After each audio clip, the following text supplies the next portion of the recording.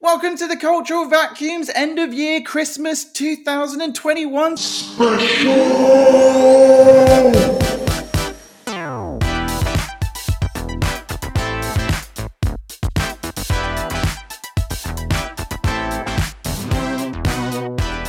Thank you for joining us, ladies and gentlemen. We're here. We've done it, Lou. This is the end of the series. Well, it's the end of the year. It's not the end of the series. And we thought it'd be a good idea after having some terrific guests. Absolutely terrific guests. Well, we're back on Zoom.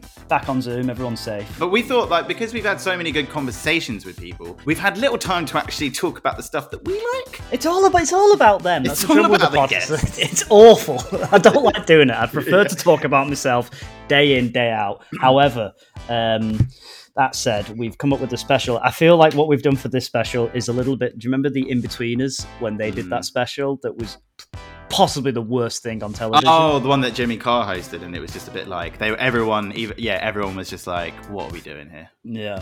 Even after the fact, I think they just did it for the money. Why not? But maybe it won't be that bad. But we're all here. Yeah, because there's no money in this, so we're just doing it. But also because I think I'm intrigued to hear what you have enjoyed the most. So I think the loose way we're going to work it is we've got different categories for different cultural things, and we're going to choose like top three highlights of the year, and that for each one, and then kind of, I don't know, sort of defend our choices while the other one takes the piss out of it. Otherwise known as a conversation. Guys, you've tuned into Classic Bants. Yeah. This is what the show sounded like before we started bringing guests in. Those podcasts will never be heard of again. They're still up, by the way, producer Paul. We need to discuss that. Yeah, exactly. For the Patreon. Saying texture. Yeah, texture a lot and being like, I hate this type of music, Josh. There's too many noises in it. All right, fine. Well, I'll never fucking bring an album to the equation again. Why are they shouting at me? Yeah, exactly.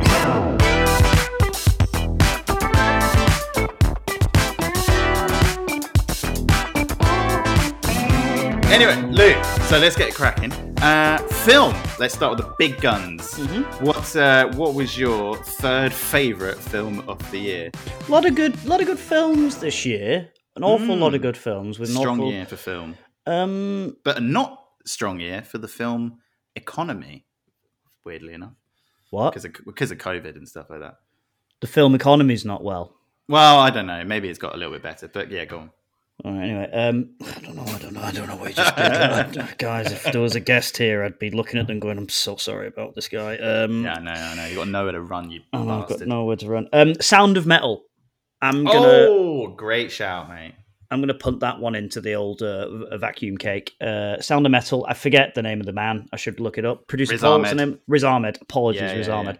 Yeah. Absolutely fantastic film. Amazon film, which I don't know about you. I think with Amazon, because they sort of like whenever you see a Netflix film or an Amazon film or something like that, that's a text message. I apologize. I am working by the way. Can I tell you guys what's going on in my actual day job life? I've got two guys at an airport in Heathrow that are stuck there. Really? Why? They're all right. They've been on a ship in the Bahamas fixing something. Oh, very nice. So it's just me day. It's not very nice, mate. It's just not nice. They're on a cargo ship in the Bahamas. It's not nice. Right. That's what they said about Pirates of the Caribbean. It's like those guys weren't exactly loving the sunning themselves. I'm like, yeah, they're in the Caribbean, mate. They can't find the driver that's going to pick them up from the airport. And I'm like, guys, it says he'll have your name on it. Like I can't do anything from Chateau to Brixton. Anyway, Sound of Metal. I thought you could go and pick them up. So I could, but I just got petrol. Your hearing is deteriorating rapidly.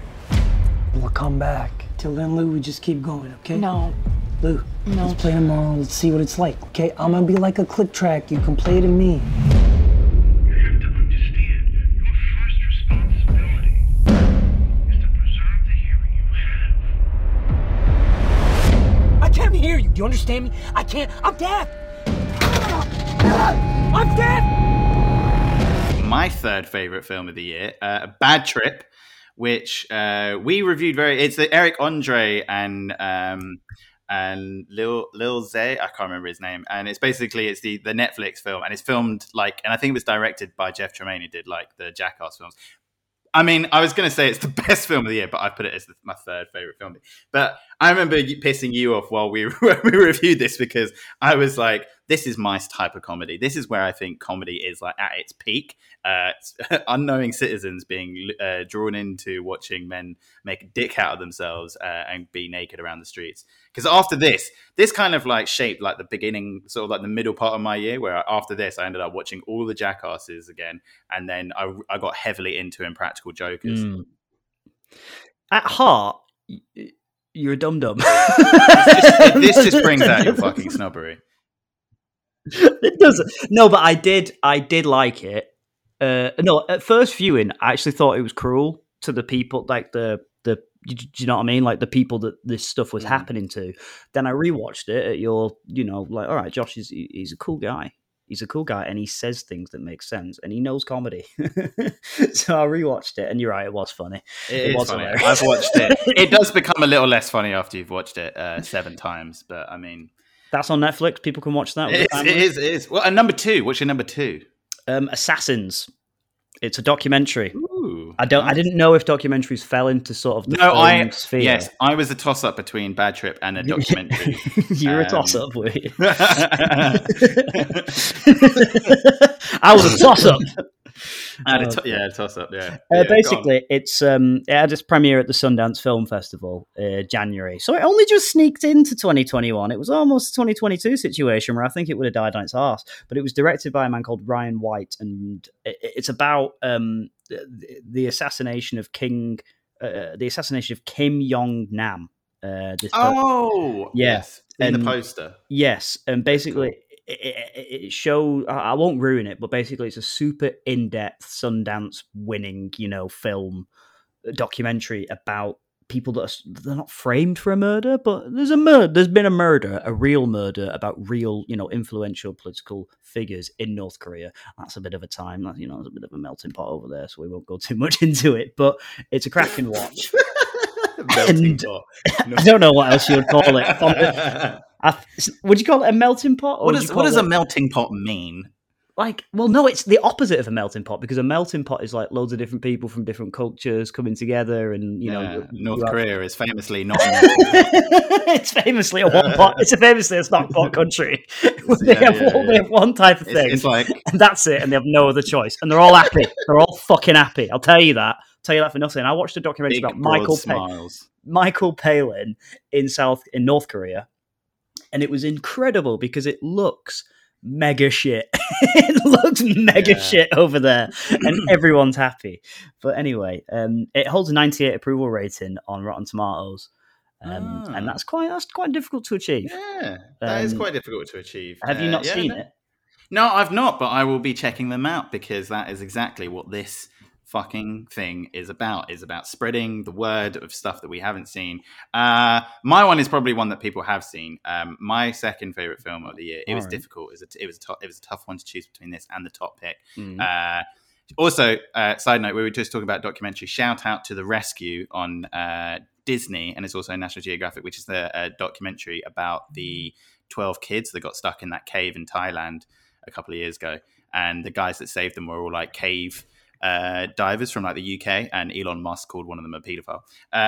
That's a very good documentary, but yeah, anyway. But my second favorite film of the year, Promising Young Woman, which I think that came out, I'm not sure, is that is a 2021 film, right? Yeah. And it won, I think Emerald Fennell won the director of it, and writer, I think, won the best screenplay, and Carey Mulligan is incredible in it. I've not seen it yet. Great film. So the gist of it, from what I can gather from the trailer, is she kills men like dickheads that hit on her. Yeah, it's like a revenge film. Excellent. And it is. Yeah, it's very, very. I think it's a very like my girlfriend said, it's a very important film to watch, which I think. And I was like, yes. and I completely agree. And I said yes because I don't want to be lonely. And I was like, yes, but it's better that you say that than I think I start telling people to watch it. But it's an amazing film. Yeah. I need you to do something for me, and I want you to think about it very carefully. I have this video. ready to send to everyone in your address book. Your parents, your colleagues, all your old buddies and their wives. Cassie, come on. So I can send it out right now? Or you can tell me where Al Monroe's bachelor party is. What? Why? You don't need to know why. What are you gonna do? Well, that depends. On What was your number one? Go on, hit us with your big favorite film of the year. I panicked now because I started with my number one and now we're on my number three, but I didn't want to like bring it up. But so this isn't my number one, but Wait, so you told us Sound of Metal was your favorite film of the year? yeah, why are you laughing at it? Now I'm panicking because I've watched. No, because it's a good shit. Well, Yeah, I yeah. don't, because when we were doing this sort of, when we were planning and our pre-production plan for this special, we're only allowed to pick films from 2021. But I've been watching films from all over the shop. Like I've got like a list. Do you have a list of films that you watch? You know what? My plan is to do that again for next year. For some reason, we stopped doing it halfway through the year. I think it's so important because you're like, well, I'm spending an amount of time doing it. So if I run through my list of things that I watched, I'm going with Minari as my number good 3. shout. Yeah. But the most recent films that I've watched, Death of Stalin. Oh, the cat. Sorry. Sorry, we're on a Zoom recording. A cat showed up. And then I watched the Frank Williams F1 documentary. So some notable mentions. It's the F1 owner of Williams Racing. And Rushmore. I watched Rushmore for the first time recently. Great film. So those aren't in the 2021 category. But Minari is. Minari is another Amazon film. We're all going that way. We're all going to the Amazon. you fucking Bezos shill. It's about a Korean American family moves to Arkansas in search of his own little slice of the American dream, and it's about how they work their way through the Ozarks and that culture and what it means to make a home. Oh, I really want to see that film. I don't know why. It's been one of those ones that I'm a bit like, oh, man, I really should get around to watching it, but haven't done that. But yeah, I want to check. That's got what's his face from The Walking Dead. Isn't Yes. it? Yes. Him. Yes. Yeah. I mean, we should look him up. Producer Paul, what's his name? No, I can't remember. He plays Glenn in the Glenn from The Walking Dead has a family and he moves to Arkansas. That's sort of. I think his name is Glenn from The Walking Dead. It is Glenn from The Walking Dead, but I don't think that's his real name. Producer Paul's looking it up. Josh, what was your third one? First one. My third/first one was Another Round, which is the Mads Mikkelsen. It's the Danish film, and it's the idea that I think when you watch it and you're an idiot like me, you kind of think that's a brilliant idea to do. It's the film about a group of guys in their late 40s who are all kind of like, I think they're all teachers at the same school, and basically one of them says, there is this study and we should do it ourselves. And basically it was the idea that everyone, the reason why these guys have kind of like stagnated in their lives and in relationships and stuff like that, and with their students and stuff like that, is because they have. It's because basically a human body performs at such a real, more kind of true to actual life potential if it has a little bit of booze in it. So these guys basically just start drinking like small amounts, and their confidence grows, and their sex life gets better, and they become fucking legends to their students, and they just start living incredible lives. And then you sort of see how drinking every day, high amounts of alcohol, can sometimes make things go wrong, or continue great depending on your sort of level. But it is so fucking. I have seen it. I've experienced that life for the past since I was like 15. I thought it was really good, really well made, and I like. My world is being open to foreign language films. I'll say that. Maybe not before this podcast. Maybe it was, but it was a really good film, and I find how did it end? I don't remember how it ended. I don't think I'd rate it number one, but that's your choice. That's your choice, and you have the right to do your own. Well, that is why it's my choice. Yeah, but yeah, give subtitles a chance, guys. Learn to read. Joshua, learn to read. Speaking of which, go on. Oh, we're doing books. I thought we were moving on to TV. Yeah. Oh yeah. No, actually, fucking. No, let's do books because you did a wonderful little segue.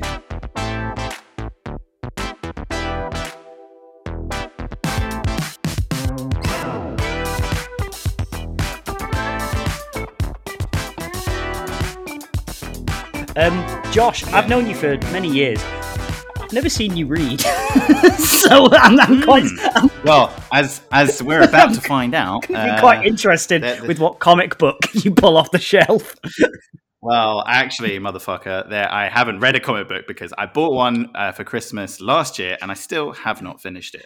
I want to be absolutely sincere and honest and open with you. You can read, can't you? Okay. Yes, but as this list proves, I can only really read books about certain categories, which will become a common theme. I feel in this podcast from now on. Josh, ask me mine. Ask me mine. All right, yeah, go on. Go on. What was your third favorite book of the year that you read? My third favorite book of the year is Jane is Trying by Izzy Suttie.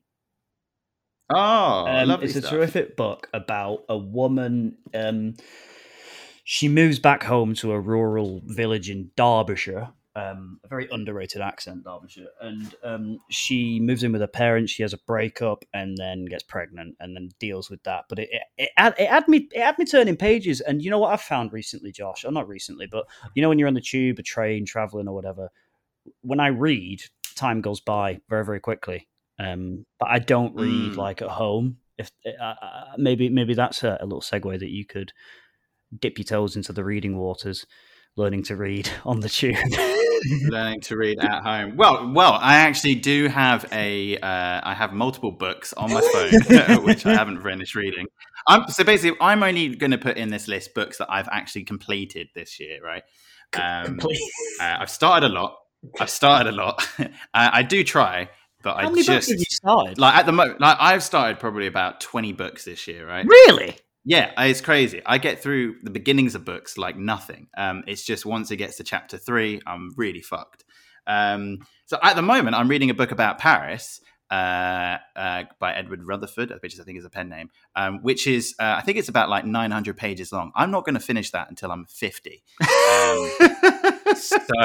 But you know what? I'm burning through it. I'm on page like 150 at the moment. It's going well. The story is really good. But my third favorite book of the year that I have completed, which is a new edition, so this is saying something, is the Air Fryer Cookbook by Amber C. Gardner. It was my birthday on a couple of days ago, and my lovely girlfriend bought me an air fryer. I did text you. You did text me. I sent you a birthday text. It was very, very sweet. And I got a cookbook with the air fryer, and I read that cover to cover because I'm so fucking excited to start making chicken nuggets and chips. But that book just told me how to do it. So if you are looking for an air fryer cookbook, it's literally called the Air Fryer Cookbook by Amber C. Gardner on Amazon and shops. On Amazon and shops. You can probably get it in Waterstones. Sweet Caroline, flatmate Caroline, buys cookbooks and then cooks nothing from said cookbooks. So we have 3 cookbooks in the house. Not one recipe has been made from them. It's like one of them was like Afro vegan food, which doesn't help our hipster looking stars. And then like everything you can bake. I've got my second book ready. Yeah, go on. It's quite a sad one, but that's what they're all okay. That's what we're here for, man. It's called sad shit. It's called A Lie About My Father, written by a man called John Burnside, and it's about Can I just read the blurb? Because it's not very long. He had his final heart attack in the Silver Band Club in Corby, somewhere between the bar and the cigarette machine. A foundling, a fantasist, a morose, threatening drinker who was quick with his hands. He hadn't seen his son for years. John Burnside's extraordinary story of his failed relationship is a beautifully written evocation. Oh, not a word, I can't remember. Evocation of a lost and damaged childhood and the constants of his father's world. A man defined by the drink. They could take the pain and they could stand. Men shaped by their guilt and machismo. Pretty good book. It's very sad, and it informed It's basically I've been reading a lot of his stuff because it's informing the first show that I've been writing, my debut hour, which you can buy tickets for. By the way, we'll plug that at the end. We're going to be previewing everywhere. Yeah. It's called Soft Lad. I'll be at the Vaults Festival, but we'll do that later. Let's not get too professional now.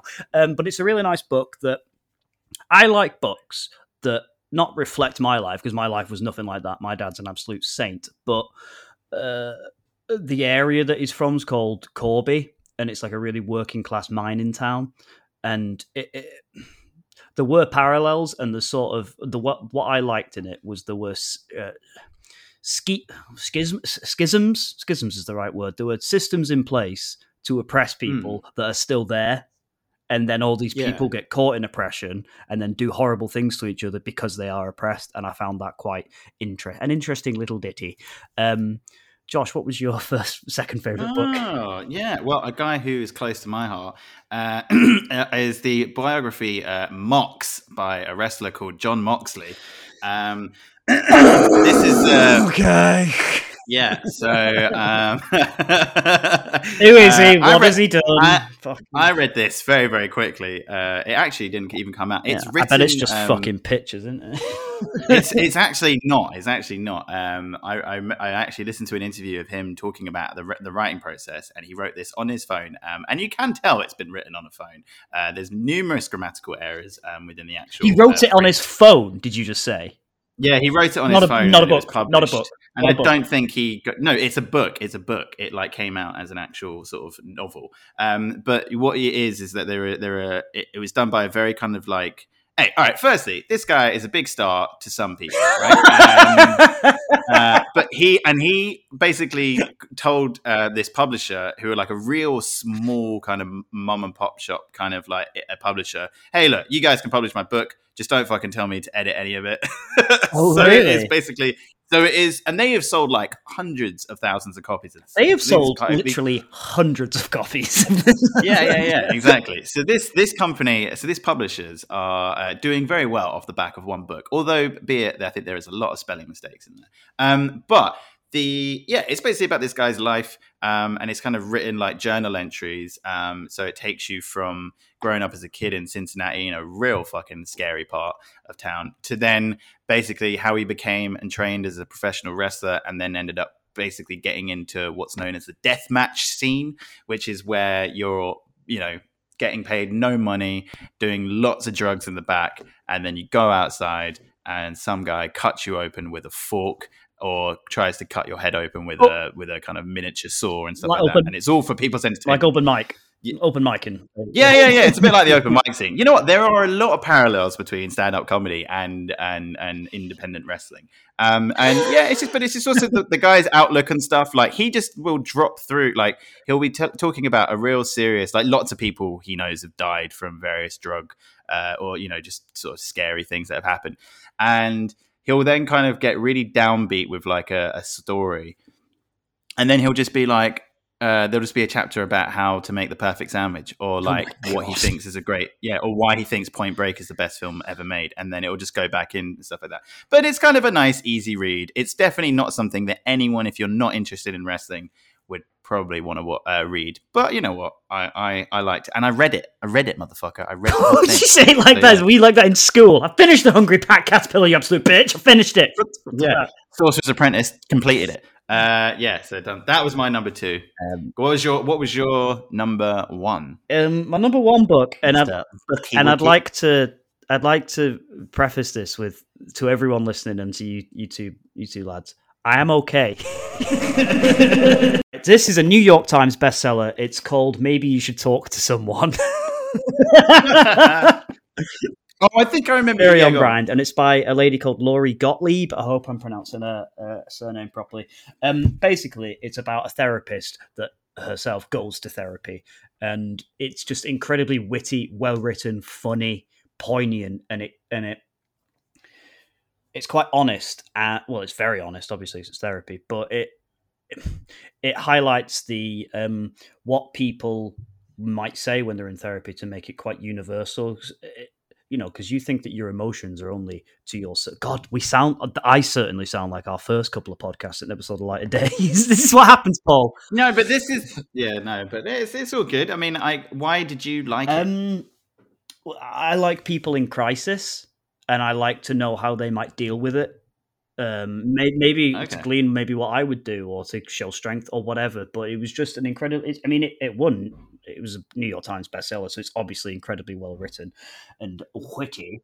Did it make you cry? Have you ever cried while reading a book? It's a very good question. No, I don't think so. And do you find Actually, yourself... no, I lie. Robert Webb's How Not to Be a Boy. Oh, made okay. me cry at the end. I read that last year, so I guess it's not on this list. But it was it's parts about his dad that were quite important things that happened to him. But yes, yeah. But books are so difficult because you have to emotionally invest in the character. Let's say when we all read Harry Potter, we have Daniel Radcliffe in our head. No matter what we try and do, no matter what we think of, we know when you're reading Harry Potter, you're thinking of Daniel Radcliffe when you're around the castle with his little sticks. But with a book that you don't know what the author looks like, you have to paint your own vivid imagination of what they might, you know what I mean? And then I think this is where I get stuck with books, because it's like it takes me so long to like work out. Like I almost have to picture like an IMDb page before I then start reading a book, because I'm like, right, well, that guy's clearly Ben Affleck. And then halfway through the book, something will happen and be like, nah, that's not Ben Affleck's style. He's not that limber. He can't move like that guy in that comic book that I've just, So yeah, no, I know what you mean though. I have to have you're a visual face. sausage, aren't you? You're a visual learner. I am. I am. That's why. Yeah, exactly. That is literally why I thought, because it's basically my number one book is a book that it's not wrestling related or cooking related. It's a book called it was called Since We Fell. By Dennis Lehane, who I think also wrote.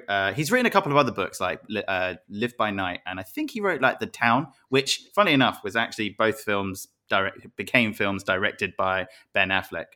He's good mates with Ben Affleck. The premise of this book is basically it starts with a woman killing her husband, and then it takes you back and it shows you that she was essentially like cancelled. She became she was a news reporter, and she basically had a mad kind of like biased outburst whilst reporting from like a natural disaster in like Haiti or something like that. And she's fired, and her kind of like life just goes to shit. And she ends up basically falling in love with this guy while she's kind of like completely Ben Affleck? Just persona non grata. No.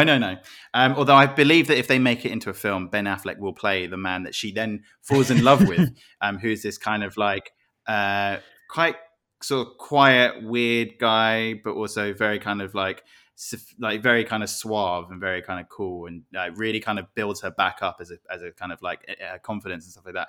And then the third part is all kind of seeing what happens between the two of them that then leads to the beginning of the book. And it's so cool. I loved it so much. I completely forgot about that. I read it.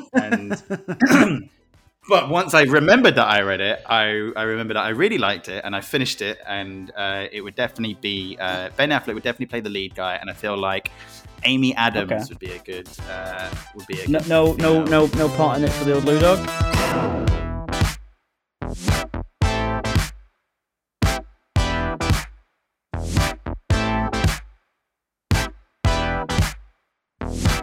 Music. What have been? There's so many beats and bangers have been coming out this year. Adele's back. Taylor Swift, I think, released an album. I have no idea. This is the round that I'm going. She released two albums this year, she's been re-recording them. Yes. So Lou, go on. I'll start with my three. All right. So my three. What I used is. And I can't hide from it, but I did the Spotify stats. So this is what is the most the played Spotify track. And also, we're not doing it. I think we both agreed that because we're clueless when it comes to relatively new music. It's just stuff that we've listened to lots this year. So my first one is Sam Henshaw. The song is called All Good. That's the name of the song. It's an upbeat. We'll play a little clip now. Just trying to get my ass about this bit. It's real hard to eat fresh off of ties around your neck. It's hard to eat,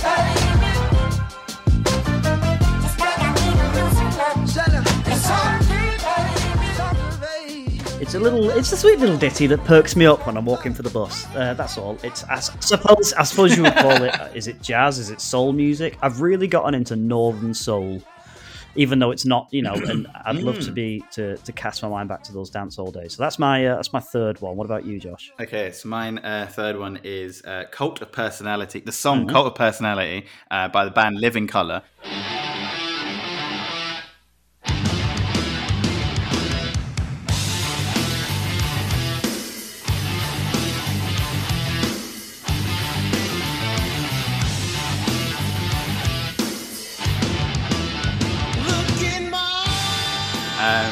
Now, I'm not going to say that this is directly attributed to wrestling, but it probably is. So there's a wrestler called CM Punk, and he made his long-awaited return in Chicago, where he's from, and at the United Airlines Center in Chicago, which is the home of the Chicago Bulls. There's a big statue of Michael Jordan out there. It was featured very heavily in the Last Dance. I'm just trying to make this broader for people that have no interest in wrestling. But his theme tune is Cult of Personality, which is a fucking banger. It literally starts with like excerpts of like a Kennedy speech or a Roosevelt speech, and then it incorporates lots of the lyrics are sick. Right. It's literally just one song, but that I played that when he returned in September, I want to say. I probably played that so many fucking times. I almost got sick of it. And I went to a wedding the night after his return, and I remember a couple of times trying to go to thinking about going to the DJ to be like, look, mate, could you just do me a favor and just play this song just so I can see if it gets a good reaction? Clears the dance floor. Everyone they get divorced immediately because of you.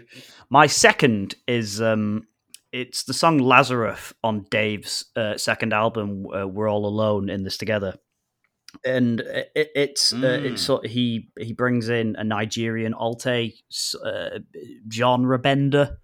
I think BOJ is the name of the other chap that sings on the song with him, and he sings it in Yoruba, which is the Nigerian accent or a dialect of Nigeria. But it's an aggressive rap tune, which I like because it perks me up and it makes me angry, and sometimes I need to be angry. This is on my pre-show list, like what I'll listen to.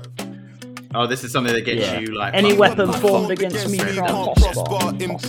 I'm a villain with lead. That's me rapping, there you go. I'm in the Gaza, just trying to get bread. The Chinese want to tech way Niger. Most of my people, they struggle and stress. Political corruption, I rise up until there ain't a government left. Cost to be the boss, even on finance. I like it. I like Dave shit. Something that gets me hot is my number two. I've just gone for like the whole album as a collective, but a band. This gets you hot, does it? This gets me hot. Yeah, this is like a good one to just sort of like walk or like run to at the gym. That's my favorite song to walk at the gym to. Because I tried running on the treadmill earlier in the year when I was listening to this, and I fucked my ankle, and I'd only gone back to the gym after about 3 weeks. Get on the bike, way healthier for you. No, and then I got on the bike, and this is I started listening to this a lot during the Olympics, I think, and I felt like I was going around the fucking velodrome. When you were training, I was training at the gym in Greenwich, and I was pretending I was Bradley Wiggins. Amyl and the Sniffers album, Comfort to Me. That whole from start to finish, it probably lasts about fucking 25 minutes. It is banger after banger after banger. I saw them play live a couple of years ago, pre-COVID. And she, like, they're Australian and they're like a 4-piece. You would fucking hate this music. Like, why? But because it's loud. When you say loud, like, I'm not like an old man that's like, turn it down. I'm not that person. But all right, well, okay. So I showed you King Gizzard and the Lizard Wizards album, right? About one of their like 5 albums, right, from that year. And you didn't. It was not. That's the band that had 2 drummers, if I'm right. It's not the same as that. This is way more like punky. You might like it. I don't know.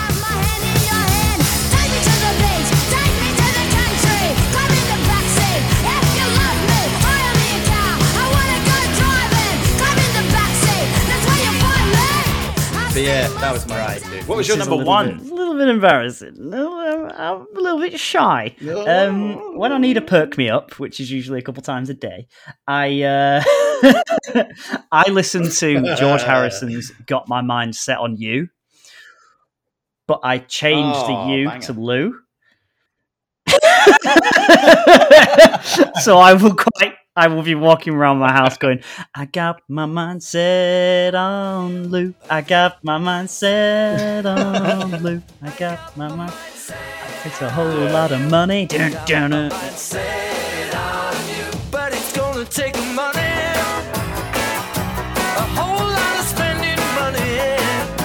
It's gonna take plenty of I remember being way older than I should have been before I realised that was George. Well, I think a lot of people have covered it. it and ripped it off. But yeah. I can't argue with it. And the album cover, which I hope we can find, is incredible. I want to do an Edinburgh show based off that album. What about you, fella? What's your favourite? Right. Well, there's a reason for why this one is number one. I have listened to this song quite a lot because it does weirdly pick me up, but I think it may be kind of problematic. But my number one played song this year, Kung Fu Fighting by Carl Douglas. Okay.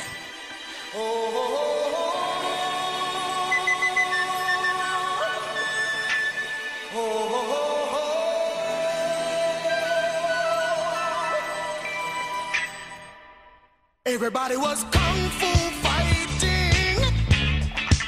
Those kids were fast. Only problematic if what you're about to say.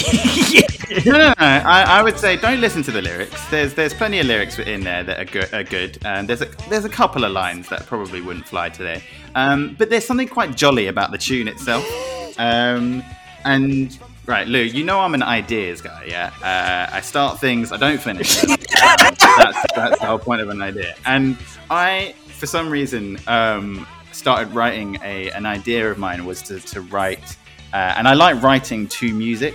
So this was my music whilst I was writing an idea that I'm still kind of working on, nursing, which would be a comic book based on the life of Chris Boardman, the professional cyclist from like the early 90s. Okay.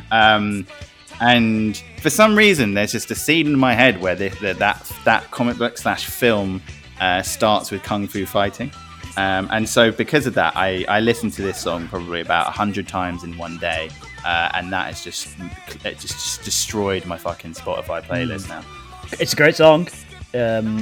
It is a great song. It's a great song. It came out in the 70s. And it still holds up today. Not like the shite they make today. It just sounds like robots fucking. Sorry.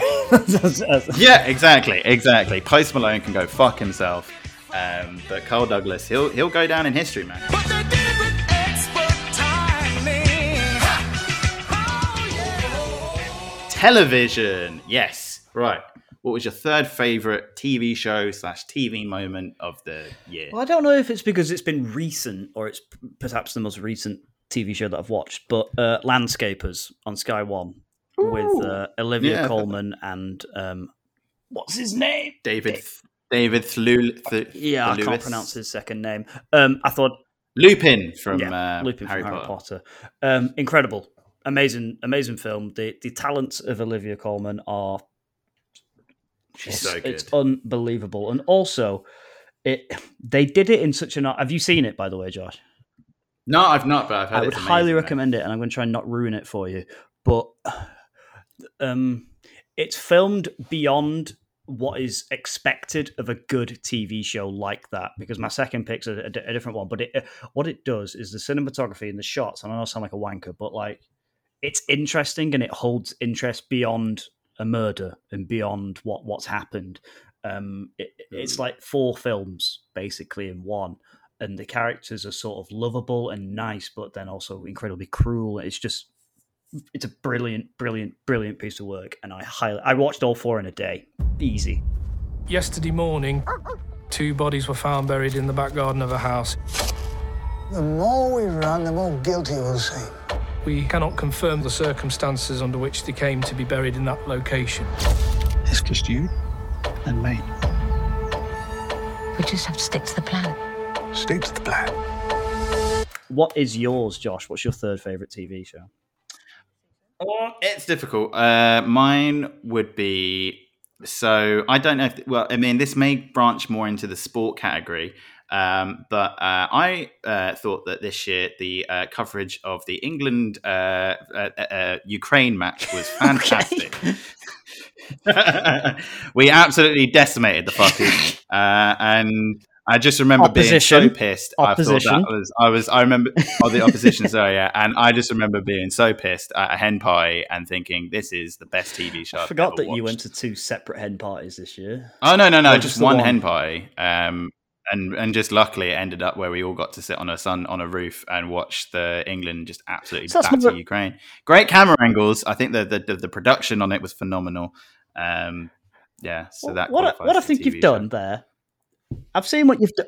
Yeah, I've seen what manipulated you've it. done. You've manipulated the rules because you've picked a foot. You picked. I mean, It was on TV. you picked a It was on football TV. match. You tricky little sausage, and what you've done there is it's an experience really that you're into, not the TV show. If I'm being if I'm being picky, All right, but okay. I'll allow it because we're If- running out of time. So yeah, exactly. And I do have 2 other choices to get through. So my go next on. one, Des. Oh, ITV. yeah, ITV yeah. not known for making anything good. Sorry. No. We are available if we've got some ideas. What's his name? Bloody David Tennant was absolutely incredible in Des. It made me nervous to watch him. Like he was not in the room, but it felt creepy. It felt so nonchalant. And if you don't, have you seen it, Josh? Oh, yeah, we saw If it. you don't Yeah, know the yeah. story, he Dennis Nielsen. lived in North London, and he killed. Oh God, how many was it? He killed an awful lot of people, and then sort of hid them in the walls and pushed them down the drains. And it's so often there's a great sense of oddly pride because I watch an awful lot of killing, murder, and documentaries and that kind of stuff. We are competing with America constantly, and they're wackos, they're crazy kittens that are killing each other. We've got our own.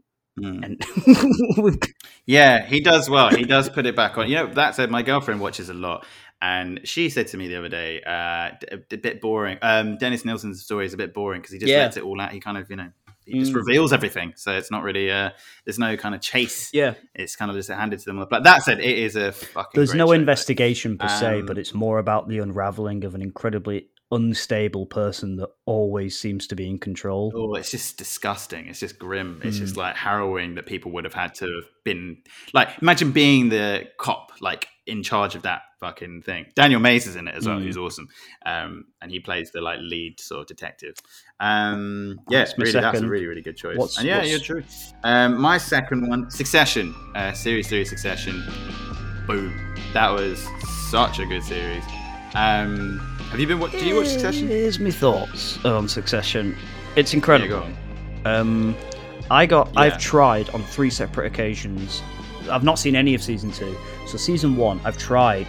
Start from the top, we'll go through, and then each time I get to about maybe episode 3, episode 4, and there's a huge dip. There's a huge lull in events occurring and things happening. Within that I can't seem to overcome. Also, it's King Lear. It's just King Lear, a modern day King Lear. So, and it is good. And I'm not. Yeah, I'd put it in my list, but I don't know what it is. Did you find that when you were watching it that there were a certain couple of episodes? There's a couple of episodes that do. Yeah, there is a bit of a lull. But I think what I quite like about them is that it's a bit like this. Game of Thrones used to do this a lot. It's kind of like an HBO trait, where there is a lot, and Channel 5 do it as well, where there's a lull in there, kind of like, sort of midway through, and then there's just a fuck lot of jeopardy, and then it kind of just brings it back home towards the end. But I just love it, man. It just sort of seems to grow. And also, I like the way that so much stuff, that everything is always in the dialogue with the show, but so much stuff happens off camera, and like everything kind of tees up to these big dramatic moments, which most TV shows would show you and spoon feed you. But the thing that Succession does really well is something gets talked about so much, like a big shareholder meeting or a big fucking agreement taking place or a big kind of contract being signed, and then you never see it. It just gets spoken about afterwards, and it's like, what the fuck? And it just does that constantly, and it kind of keeps you on your toes, because then you realize actually it doesn't matter about that side of things, like the business bullshit and the kind of real tense dramatic elements. It's always just about what the characters do, and just how kind of it's just you realize it's an ensemble kind of thing. I've But heard it's just genius. It's such a good show. the eldest son. What's the name of the character? Kendall. Oh, Kendall, Jeremy Jeremy Strong. Strong. I've heard that he is method. On a Brian Cox interview, and he was like, it was just unnecessary. Like he put himself in that position of being He got so the thing that's come out quite recently about that, and we'll move on to it in a second. So the New Yorker did a piece about him, which kind of reads. I think some people have been calling it a hatchet job. I don't think it is. It's just actually quite interesting to read about someone who has a particular way of. He's very influenced by Daniel Day-Lewis, so he likes to go method. But Brian Cox was like, yeah. What the fuck? And there is a really good quote that I think Brian Cox quoted. Is that there's a good quote from like Laurence Olivier when he was on set with Dustin Hoffman, and Dustin Hoffman was all about like not having slept for like 3 or 4 days prior to shooting the scene, just so he looked super haggard. And he goes to like Laurence Olivier, and Laurence Olivier just sort of says, "Like, my dear boy, like, why didn't you just try acting for once?" I mean, it's so true. It's kind of like you do hear about these people, that these lengths that these actors go to, and you're like, mate, just fucking do your job. All right. What was your number one? My number one, It's a Sin. Yes! Good. I'm so glad you fucking said that, because I haven't put that in my top 3. But, I had a feeling that you might do. But yeah, great. Go on. Russell T Davies. I that made me cry buckets. Phenomenal, just phenomenal. If you've not seen it, I mean, it's about a group of gay people or LGBTQ people in Soho living in London during the AIDS crisis, and what life was like for them, and it's heartbreaking and horrible and wonderful at the same time. Definite must watch. Yeah, there's if there is anything that I could recommend to anyone, or it's a vacuum stalwart, I would say. Oh, it was. We reviewed it quite early on in the early days of this, and it was brilliant that we did, because, and actually part of the reason I think we wanted to do the cultural vacuums in the first place was because we were trying to do it like a book club or a film club, where we would say, right, each of us, let's both watch this and let's review it. And I'm so glad we did, because it meant that we got to watch stuff that I would have watched that anyway. But it was a book club, and now it's just turned into a banter wagon that will not be stopped. Well, no, it's still the same thing. I still, but yeah, it's still interesting to hear what people want to watch. Well, what I find interesting is, based on our recommendations into the things that we're bringing to the table, Josh, we shouldn't be friends on paper. We don't like anything similar. But this is why it works. What's your favorite? Okay, so even I'm boring myself. AEW Dynamite, which is a wrestling show, which have a day off. This is my last thing. So yes, look, I do understand. This year has been one of those years where I've been so glued to wrestling and have become way more infatuated with this year. But you know what? I will say, you've told me something in real. Sorry to interrupt, but you've started wrestling, haven't you? Yeah, I started learning. Yeah, I'm going method. And basically, yeah. I can't wait to come. Are you going to have any fights or whatever they're called? Matches or fixes, as I call them. Yeah. Well, you know what, mate? Like, wrestling is no more rigged than what fucking happened to Lewis Hamilton. More rigged than the stand-up comedy game, you know what I mean? It's no more rigged than, like, the ending of the F1 this season was just as fucked up as a wrestling match. Yes, it was. Yeah. If I could pick that, actually, I'd pick that final race in Abu Dhabi as one of my best TV moments. That was good drama. But you know what also has been good drama? AEW Dynamite has... Sorry.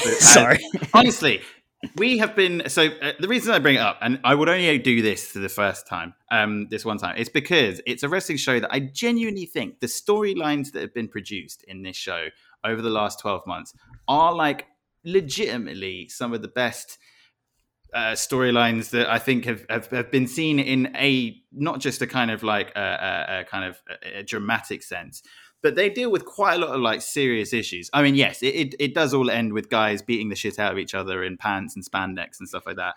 But like, there is a lot more kind of nuance now to these storylines in comparison to, for example, what WWE were doing, where it was like good guy meets bad guy, blah, they fight. Now you have a lot more kind of nuances in terms of like anxious people having to overcome their fears. It still deals with like bullying. It also deals with kind of old guys trying to get that last sort of bit of sort of Starlight when their bodies are broken, and you're dealing with and women coming coming over from being sort of alienated and being told that they didn't look good enough on one particular program, and now they're coming over and showing actually it's about their athletic skill and all the stuff you can do. You can see a bunch of people who have been held down for a long time by literally the shackles of the WWE, and now they're coming over and for 3 seconds exactly, and that's where it all comes down to. But it's a good laugh, and also there are some people that I genuinely think might be like the next Rock coming up there. There's a guy called MJF who is, if he was a comedian, I think he could legitimately do an hour at an Edinburgh show and win like an Edinburgh award. He is that fucking good. But yeah, it's one of those things. I've watched every episode this year, and it's just been that relief every Thursday morning, waking up and watching that. I mean, glad to know you're busy at work on a Thursday morning. Yeah. Yes. Whilst I'm doing paperwork, obviously. Those Channel 5 shows will not find their own archive themselves.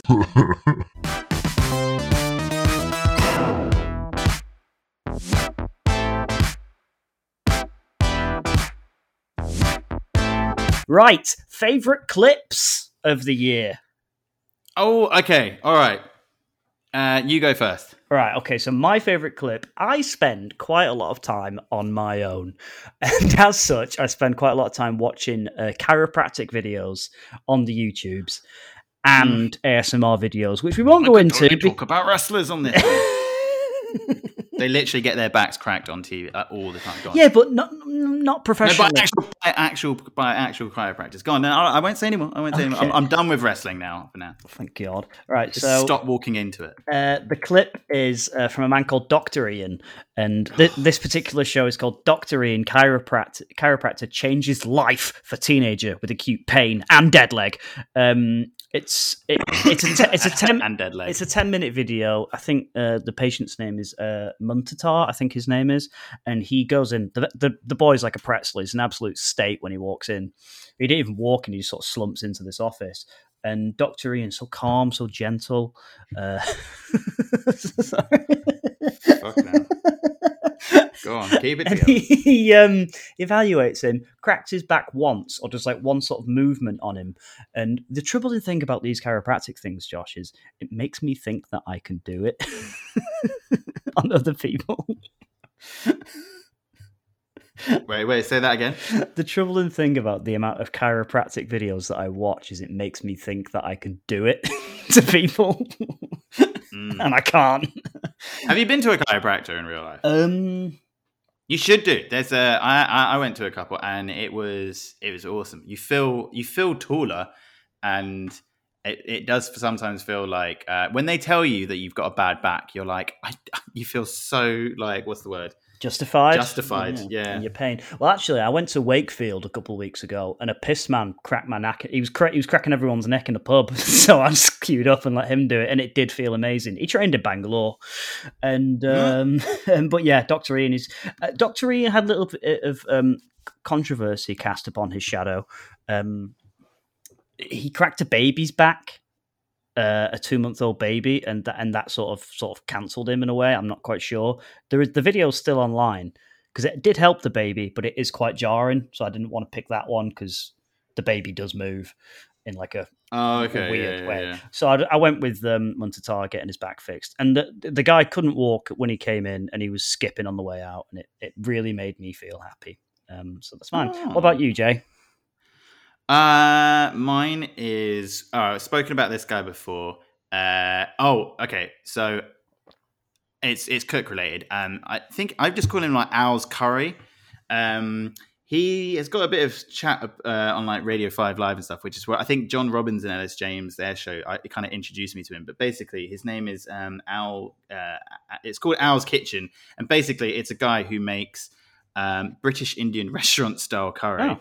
And he basically describes to you how to make a base gravy, which is if you ever order a curry and then make a curry at home, it's drastically different. And now he shows you how to make your curries at home look like the ones that you order from that really disgusting looking curry place down the road. And it's all down to the base gravy, baby. Yeah. Have you I've watched. Have you had a go at making base gravy? I've made the base gravy. I've made both of his base gravies.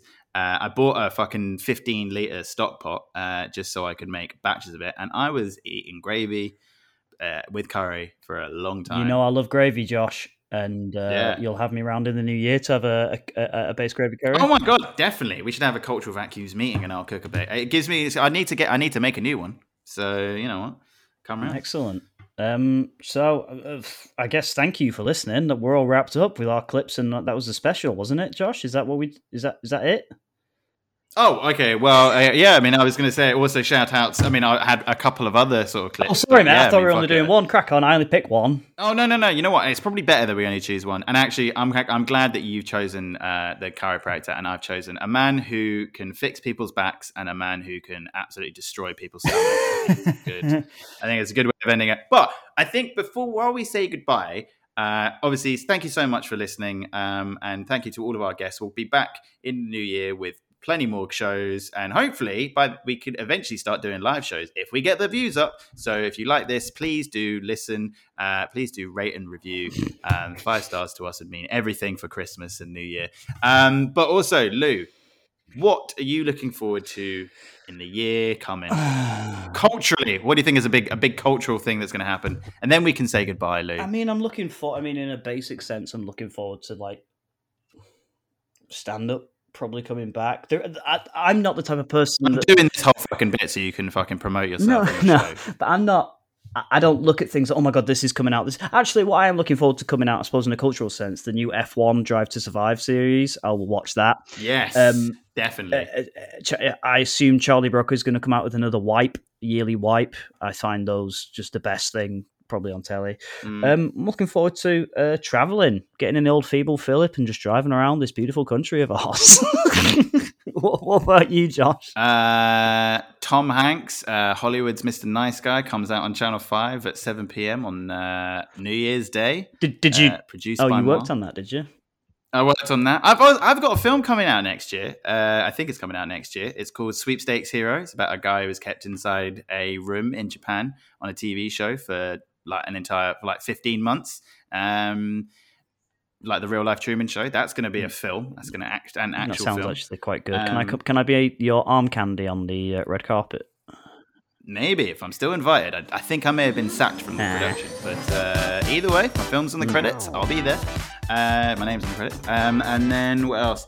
Yeah, I'm going to try read more. So Josh's going to learn to read. That'll be the big thing. I'm going to read more, listen to more music, and keep on coming up with those ideas, baby. That's great. I'm going to take this opportunity to plug myself because I never usually do it. Right, on January 27th and on January the 30th, I am doing previews of my debut hour Soft Lad at Volts Festival. Tickets are an amount of money that I don't know. I think it's a tenner. Just message me and I'll get you in for free because we might need the numbers. And it's at Vaulty Towers, and you should come down. And then I'm going to be doing lots and lots more previews of that show everywhere around the country before Edinburgh. I'll be in Brighton, I'll be in Manchester, I'll be in Bedford, Milton Keynes, all these places. So look forward to doing that. Yeah. Also, Free Britney was a big cultural thing that was great this year. Right, say goodbye, Lou. Free Britney, bye. Okay, and it's goodbye from me. Goodbye, Lou. Bye.